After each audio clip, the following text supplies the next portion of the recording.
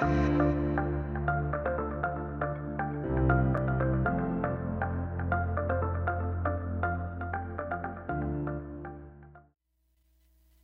welcome. I'm afraid I failed to mention earlier, children are welcome in the service. We also have nursery down the hallway to my left. If you're visiting, we're really glad to see you this morning. Would you go just a simple extra mile, take a visitor card from the foyer, fill that out, give it to one of us. We'd really appreciate that. Ladies, this Saturday, so this coming Saturday, 7 o'clock,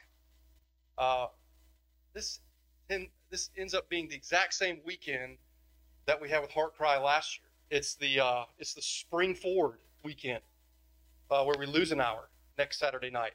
But this Saturday at 7 o'clock with Cindy Curran, we'll have a weekend with Heart Cry Missionary Society, one of the key missions outlets that we love to support here. And so, ladies, there's two opportunities for you. I want to encourage you to take advantage of both of them. I've been interacting with Cindy, and so you're going to be looking at some really helpful topics straight out of the Word. Saturday at 7, and then Sunday morning at 9:30. And then Dawn Curran will lead us as we hear about Heart Cry a week from today. I also want to remind you, members and regular attenders, of VBS meeting after the service today. Really grateful. So grateful for last year and our director, after demanding a large sum of money, agreed to stay on this year, Elizabeth Falk. So we're grateful. So that meeting is today, and as is our custom, so if you're a member or if you're a regular attender who's gone through that nursery type clearance, and if you have not done that yet, then you can talk to us about that. We care about our little ones here. We take every precaution. So that meeting will be today after the service. Before we go to the sermon, as we think about the Lord's Supper, let me invite you to take a hymnal and turn to page 182.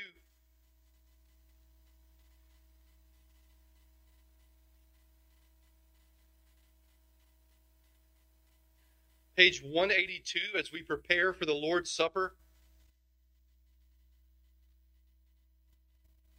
Let's stand if you're physically able. Who has believed what he has heard from us, and to whom has the arm of the Lord been revealed? For he grew up before him like a young plant, and like a root out of dry ground. He had no form or majesty that we should look at him, and no beauty that we should desire him. He was despised and rejected by men, a man of sorrows and acquainted with grief. And as one from whom men hide their faces, he was despised, and we esteemed him not. Everybody.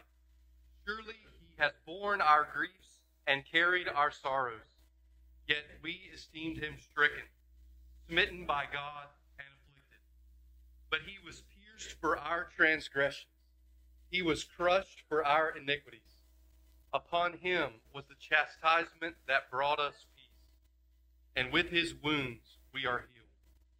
All we like sheep have gone astray. We have turned every one to his own way, and the Lord has laid on him the iniquity of us all. He was oppressed and he was afflicted, yet he opened not his mouth.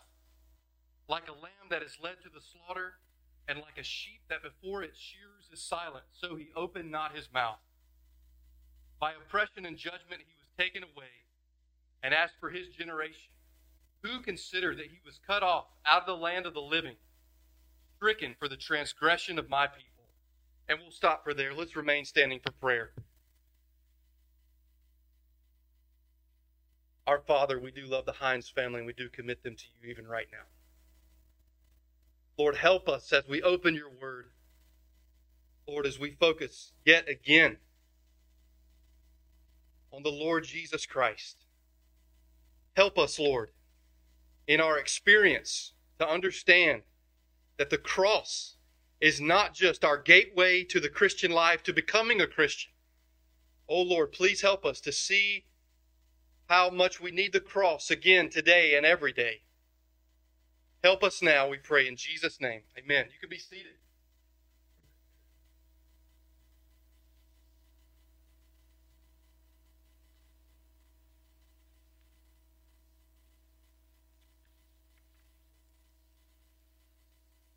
Our text this morning is 1 Peter, the whole letter. So before we continue on in our series with further sermons from 1 Peter, I wanted to pause today and look at the whole thing. So the title is very simply The Message of 1 Peter. The title is The Message of 1 Peter. The text is 1 Peter. Let me ask you this morning, how is work going? How is work going? Let me remind you again that work is honorable. Of course, unless you're doing some type of dishonorable work, which there are those things that exist. Work is honorable. It's actually a gift from God. It's not the curse.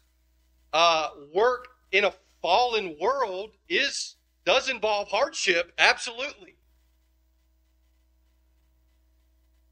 But let us all just remember that work is, in many ways, a gift from God to be used for His glory. It's not the curse. How's work going? One lady back in 2006 found herself in hot water. Her name was Nadia. 2006, she was a British Airways official. She was not permitted to wear a small jewelry cross at work. Although the decision of British Airways was reversed, that she was not allowed to wear a jewelry cross at work, it was reversed. By far, the more important issue for Christians is not whether you're allowed to wear a cross necklace at work, but whether our lives reflect the cross of Christ. This is the distinctive Christian lifestyle which will make a difference in the workplace. End quote. Not jewelry. But do our lives at work, at maybe working at home, school, at the workplace, do our lives reflect the cross of Christ? The cross of Christ is not something that we forget about, should not be something that we forget about after we're saved, after we become Christians. But as we see today, it has a prominent place in our lives every day. Let's dive right in. What is the message of 1 Peter? What's the message of 1 Peter? Number one, suffering. Suffering. Look with me at 1 Peter chapter 1, verse 6. 1 Peter chapter 1, verse 6. In this you rejoice, Peter writes to them. Though now for a little while, if necessary, you have been grieved by various trials, so that the tested genuineness of your faith, more precious than gold that perishes, though it is tested by fire, may be found to result in praise and glory and honor at the revelation of Jesus Christ. Though you have not seen him, you love him. Though you do not now see him, you believe in him and rejoice with joy that is inexpressible and filled with glory, obtaining the outcome of your faith, the salvation of your souls. Look at it again there in verse 6. This is point number one. What is the message of 1 Peter? Suffering. In this you rejoice, though now for a little while, if necessary, you have been grieved by various trials. Well, this lady named Nadia, who worked for British Airways back in 26, she found herself in hot water. It's been said that a Christian is like a tea bag. Not much good until it has gone through hot water. The point is never to make light of suffering. Dear saints, dear brothers and sisters, a quaint saying like this I think is good, it's helpful, it's true. It's not to make light of suffering. So much of Christian maturity actually comes through the discipline of suffering. And if we ask, what is this letter about, this 5-chapter letter, I don't know, 100 and some verses, what is it about? It's about suffering. The burden this morning, Crossway Church of Goldsboro, the burden is that we would not be surprised by suffering. That we would not be surprised by suffering. We certainly, as believers in Jesus Christ, if you're not a believer this morning, we're glad you're here. You need to know that becoming a Christian does not exempt you from suffering. Au contraire. As believers, we certainly don't want to be totally thrown off our rocker by suffering. We certainly don't want to be totally taken aback by suffering. But you will be. You will be if you have not thought about suffering beforehand. We are called to suffer.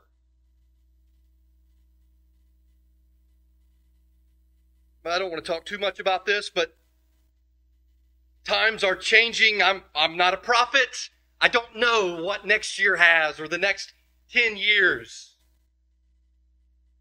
We were just talking at our care group on Sunday night at the Kimes house about this book. And maybe, listen, maybe it doesn't feel like it right now. I don't need a message on suffering right now. Carson says it well. All you have to do is live long enough and you will suffer. And the Church of Jesus Christ will suffer. And I don't know. But we certainly are living in unusual times. When the plain truths of God's Word are mocked. And any vestige of Christianity in our country, we live in a post-Christian age. If that's you this morning, dear brother and sister, and maybe that's not you, maybe you say, I need a message on suffering. But let us not say, I'll check out. No, we all need this. R.C. Sproul says in his book called Surprised by Suffering, he said, several years ago, I was invited by the president of the American Cancer Society to deliver a series of lectures on suffering to people who were terminally ill with cancer. In those lectures, I applied Peter's concept to receiving a medical report of incurable disease. I talked to them about vocation. Here's Sproul talking to people who are fatally diagnosed with cancer. He said to them, I don't know what your vocation was before you came to this place, banker, physician, school teacher, or truck driver, but I know what it is now. Your vocation now is to suffer for the glory of God, because you are not here by accident. I didn't say those exact same words to a loved one some years ago who was dying in a painful way. I was at a distance from them. I was not able to be with them face to face. I sent them an article, him and to his wife. My purpose was not in any way to shove my theology down this person's throat. The article did touch on very clearly cancer and the sovereignty of God. I don't know for sure. I don't think it was received extremely well. Of course, on one hand, you can understand why. Sproul is telling these people who are terminally ill with cancer, I don't know what you used to do. I do know what your job is now. It's to suffer for the glory of God. That doesn't fit well a lot of times. He said, you're here according to the will of God. Some of them bristled at that, but I told them that if God had nothing to do with their illness, then they have no hope. If we think that our suffering is a result of blind chance and a collision of atoms outside the will of God, we are of all people most to be pitied. However, if we know that our pain comes to us by our Heavenly Father, then we ought to be able to say with Job, I know that my Redeemer lives, and he shall stand at last on the earth. Job 19:25.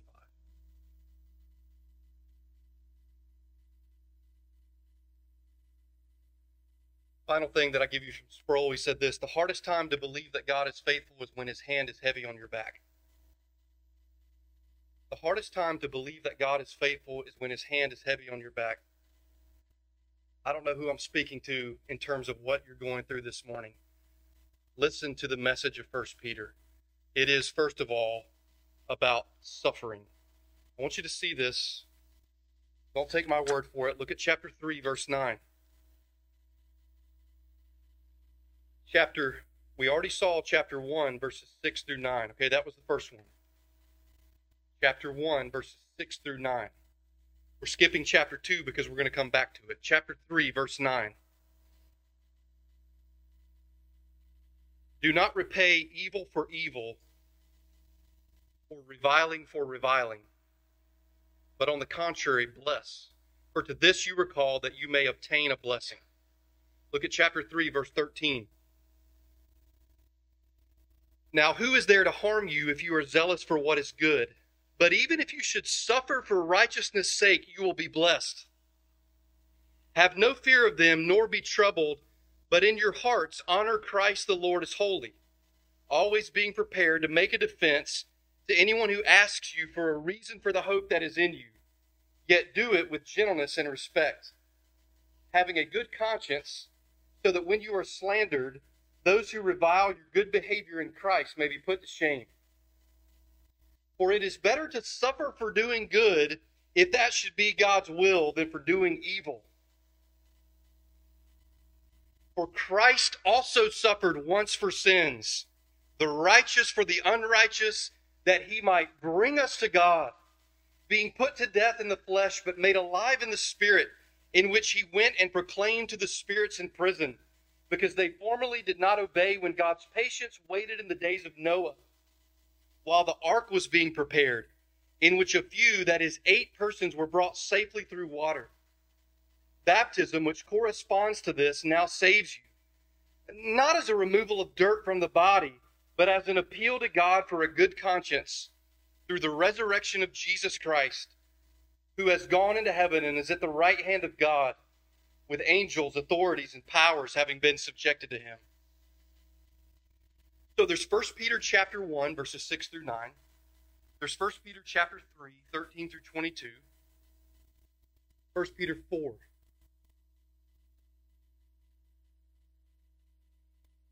Since therefore Christ suffered in the flesh, do you see? Arm yourselves with the same way of thinking. For whoever has suffered in the flesh has ceased from sin, so as to live the rest of the time in the flesh, no longer for human passions, but for the will of God. And then really very important is 12 through 19. 1 Peter 4, 12 through 19 is kind of the culmination. Beloved, do not be surprised at the fiery trial when it comes upon you to test you, as though something strange were happening to you. Quick pause. Now it must be, we do live in a fallen world, but did you know that for most of human history, we are the exception.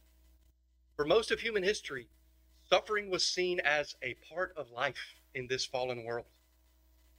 Very normal. Not saying it's normal in God's good creation or the new creation. I'm not saying that. I'm just saying, isn't that interesting what he says in verse 12? Don't be surprised. 4:13. But rejoice insofar as you share Christ's sufferings, that you may also rejoice and be glad when his glory is revealed. If you are insulted for the name of Christ, you're blessed, because the Spirit of glory and of God rests upon you. But let none of you suffer as a murderer or a thief or an evildoer, as a meddler. Yet if anyone suffers as a Christian, let him not be ashamed, but let him glorify God in that name. For it is time for judgment to begin at the household of God. And if it begins with us, what will be the outcome for those who do not obey the gospel of God? And if the righteous is scarcely saved, what will become of the ungodly and the sinner? Therefore, let those who suffer according to God's will, and it is God's will for his people to suffer, entrust their souls to a faithful Creator while doing good. Well, and you look at chapter 5, verse 1. I exhort the elders among you as a fellow elder and a witness of the sufferings of Christ, as well as a partaker in the glory that is going to be revealed. You look at chapter 5, verses 9 and 10. Resist him, firm in your faith, knowing that the same kinds of suffering are being experienced by your brotherhood throughout the world. Lord, have mercy even today on the persecuted church. 1 Peter 5:10. And after you have suffered a little while, what's the message of 1 Peter? Here it is in one verse. After you have suffered a little while, the God of all grace, who has called you to his eternal glory in Christ, will himself restore, confirm, strengthen, and establish you. 1 Peter 1, 6 through 9. 1 Peter 3, 9 through 22. 1 Peter 4, 1 through 4. 1 Peter 4, 12 through 19. 1 Peter 5, 1 and 9 and 10. Peter's a little bit funny. He says, if you endure suffering because you've done something wrong, he said, that's not what I'm talking about. Hey, I stole from my master, and he punished me, but I endured the punishment. Good for you. You shouldn't have stolen from your master. But Peter says, if you suffer unjustly and you endure, then you're blessed. Because this pleases God. Because this is what Jesus did. Jesus suffered unjustly. Peter says in 1 Peter 5:1, we and I am a witness of the sufferings of Christ. Jesus suffered unjustly, and he endured for our sake to save us. And so Peter says, when you suffer unjustly, book of 1 Peter's not talking a whole lot about physical suffering. It's not really talking about physical torture. It's talking about accusations, persecution, can take all types of forms. He says, no. You do something dumb, and you say, I'm going to endure the punishment. Doesn't matter. But it is a beautiful thing. It's a beautiful thing, and it's pleasing to God when we suffer unjustly. Keep your place here and go with me to John chapter 9.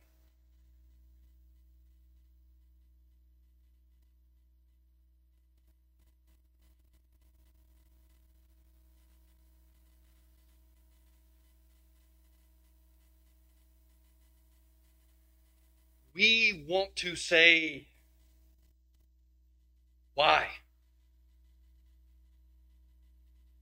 Why? Where's God?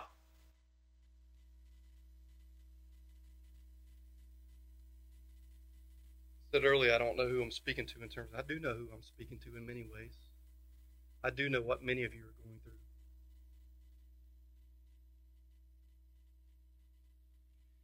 And like the people of old, we want to say, why? And we, in our minds, we have our logic, and logic is not bad. We just need to have biblical logic.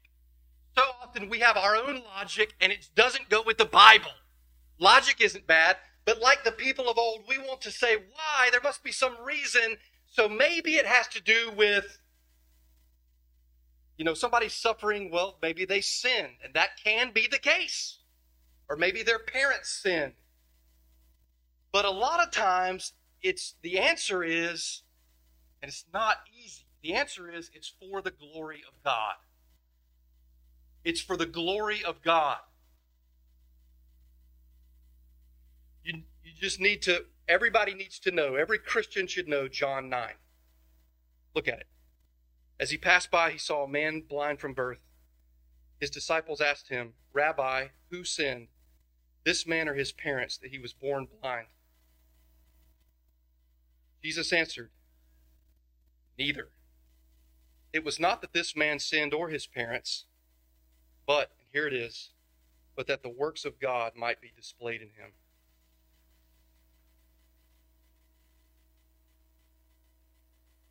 That's tough in one sense. Suffering is according to the will of God, and it's for the glory of God. You ever heard of Samuel Rutherford? Listen to what he said. We were just singing this hymn last week. I asked the Lord that I might grow. Remember that hymn? I asked the Lord that I might grow. And Lord, help me to grow. Okay. Here's a 200-pound weight I'm going to drop on you. No, that's not what I was talking about. If God had told me some time ago that he was about to make me happy as I could be in this world, and then had told me that he should begin by crippling me in arm or limb and removing me from all my usual sources of enjoyment, I should have thought it a very strange mode of accomplishing his purpose. And yet how is his wisdom manifest even in this? For if you should see a man shut up in a closed room, idolizing a set of lamps and rejoicing in their light, and you wish to make him truly happy, you would begin by blowing out all his lamps, and then throwing open the shutter to let in the light of heaven. There's a man in a room and he's idolizing lamps. These lamps, I worship these lamps. Get rid of his lamps. Open the shutters. No, he says here with this man born blind, what was it, John chapter 9? Teacher, rabbi, what was it? Was it because of his sin? Was it because of his parents? In this case, neither. In this case, neither, that the works of God might be displayed in him. We must work the works of him who sent me while it is day. Night is coming when no one can work. Don't say this is easy, but what would you choose? Would you choose a life of pleasure, maybe the normal American Christian life? Or would you say, I don't want this, but it's chastening, God's chastening is involved, and I will be with him for all of eternity? As it's been said, better to be patient, better to be a chastened saint than to be a sinner whom God does not discipline.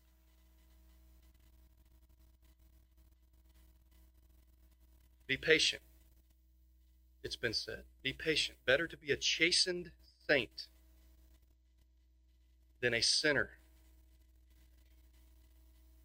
who is not disciplined. Well, there's two things, and number one was the main thing. What is the message of 1 Peter? Back in 1 Peter now. Please do that with me. Back in 1 Peter. What is the message of 1 Peter?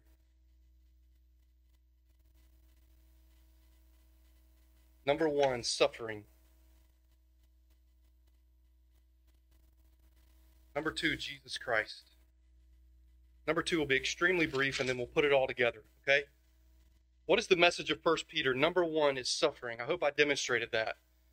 Number two, very briefly, Jesus Christ. Jesus Christ. What will you do with him? Look at chapter 2, 1 Peter chapter 2. Who is Jesus? Who is Jesus? 1 Peter chapter 2, verse 4. As you come to him, a living stone. He is a living stone. What will you do with Jesus Christ today? Who is Jesus? 1 Peter chapter 2, verse 6. Behold, I am laying in Zion a stone, a cornerstone, chosen and precious. He's a living stone, verse 4. He's a cornerstone, verse 6. What will you do with him? Who is Jesus? 1 Peter chapter 2, verse 7. The honor is for you who believe, but for those who do not believe, the stone that the builders rejected has become the cornerstone. What is your response to Jesus Christ? He is a living stone. He is a cornerstone. He is the stone that the builders rejected. You look at 1 Peter chapter 1, verse 17. 1 Peter 1:17, and Peter writes there, if you call on him as Father who judges impartially, according to each one's deeds, conduct yourselves with fear throughout the time of your exile. This is point number two, Jesus Christ. Knowing that you were ransomed from the futile ways inherited from your forefathers, not with perishable things such as silver or gold, but with the precious blood of Christ, like that of a lamb without blemish or spot. He was foreknown before the foundation of the world, but was made manifest in the last times for the sake of you, who through him are believers in God, who raised him from the dead and gave him glory, so that your faith and hope are in God. What is the message of 1 Peter? Number 1, suffering. Number 2, Jesus Christ. And now let's put it all together, which is pretty easy because it's suffering, it's Jesus Christ and suffering. And having looked at the whole book, dear friends, having looked at the whole book, we land at what we read at the beginning. One more passage, 1 Peter chapter 2, 18 through 25. Look at this with me. You go there, 1 Peter 2, 18 through 25. All you have to do is live long enough, and you will suffer. Don't be surprised by suffering. This is a letter written to believers. Don't be surprised by suffering as though something strange. What is this? This isn't what I signed up for. What'd you sign up for? As though something strange were happening to you. We definitely don't want to be totally thrown off our rocker, but you will be. You will be thrown off, even to the point of apostasy, unless you have thought about this beforehand. Is God able to help somebody who's not prepared, who's never thought about suffering, a Christian in the moment of crisis? He's God. He can help somebody who's not prepared. We're all grateful for that. Amen. He can help in the moment of crisis. But we need to think about these things beforehand. And so it all comes to this point. It all comes to this point. Jesus Christ and suffering. You see, the message of the New Testament is not, listen to me, it's not first of all about your suffering as an individual or our suffering as a church. It's first of all about the sufferings of Jesus Christ. We see that in verse 21 of chapter 2. For to this you have been called, because Christ also suffered for you, leaving you an example that you may follow in his steps. I just simply want to say, Crossway, the cross is our example. Jesus is our example. Do you see that in the text? In 1 Peter 2:21, to this you have been called because Christ also suffered for you, leaving you an example. An example of what? An example of what? Will you go back to verse 18? Verse 18, servants, be subject to your masters with all respect, not only to the good and gentle, but also to the unjust. For this is a gracious thing when mindful of God, one endures sorrows while suffering unjustly. Here's what I was talking about earlier, verse 20. For what credit is it if when you sin and are beaten for it, you endure? But if when you do good and suffer for it, you endure, this is a gracious thing in the sight of God. Those who are Christians who have been bought and purchased by the blood of Jesus Christ have a relationship with God and can actually please their Heavenly Father. This passage here, dear friends, this is why I said, how's work going for you? This passage is about employees at work. But mainly it's about servants and masters. He says, listen, you suffer unjustly at work. Do it like Christ. Do it like Christ. Verse 21, to this you have been called. He committed no sin. Verse 22, neither was deceit found in his mouth. When he was reviled, he did not revile in return. Hear the message of the gospel this morning for believers. For believers, Jesus Christ on the cross and leading up to the cross is our example. But there's a problem, and that problem is our sin, is that we don't follow his example as we should. And because we don't follow his example, and because we have rebelled against God, the meaning of the cross is not, first of all, example. The meaning of the cross is, first of all, what's called penal substitution. He died in our place. He bore our sin. This is 23 through 25. When he was reviled, he did not revile in return. When he suffered, he did not threaten, but continued entrusting himself to him who judges justly. Everything that Peter's saying here goes back to Isaiah 53. Everything. He himself bore our sins in his body on the tree, that we might die to sin and live to righteousness. For by his wounds you have been healed. For you were straying like sheep, but have now returned to the shepherd and overseer of your souls. Did you notice the tense? Did you notice the tense being used here? You were straying like sheep. By his wounds you have been healed. The main message of the New Testament is the suffering of Jesus Christ in our place. And because he suffered in our place and purchased our redemption and our salvation, his cross is also an example for us. So that at work or at home, in chapter 3, beginning in verse 1, you're living with a man who is an unbeliever, for example.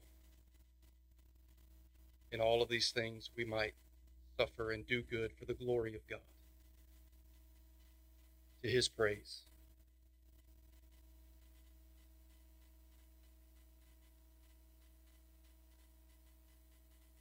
There's awful things that happen in this world. Awful.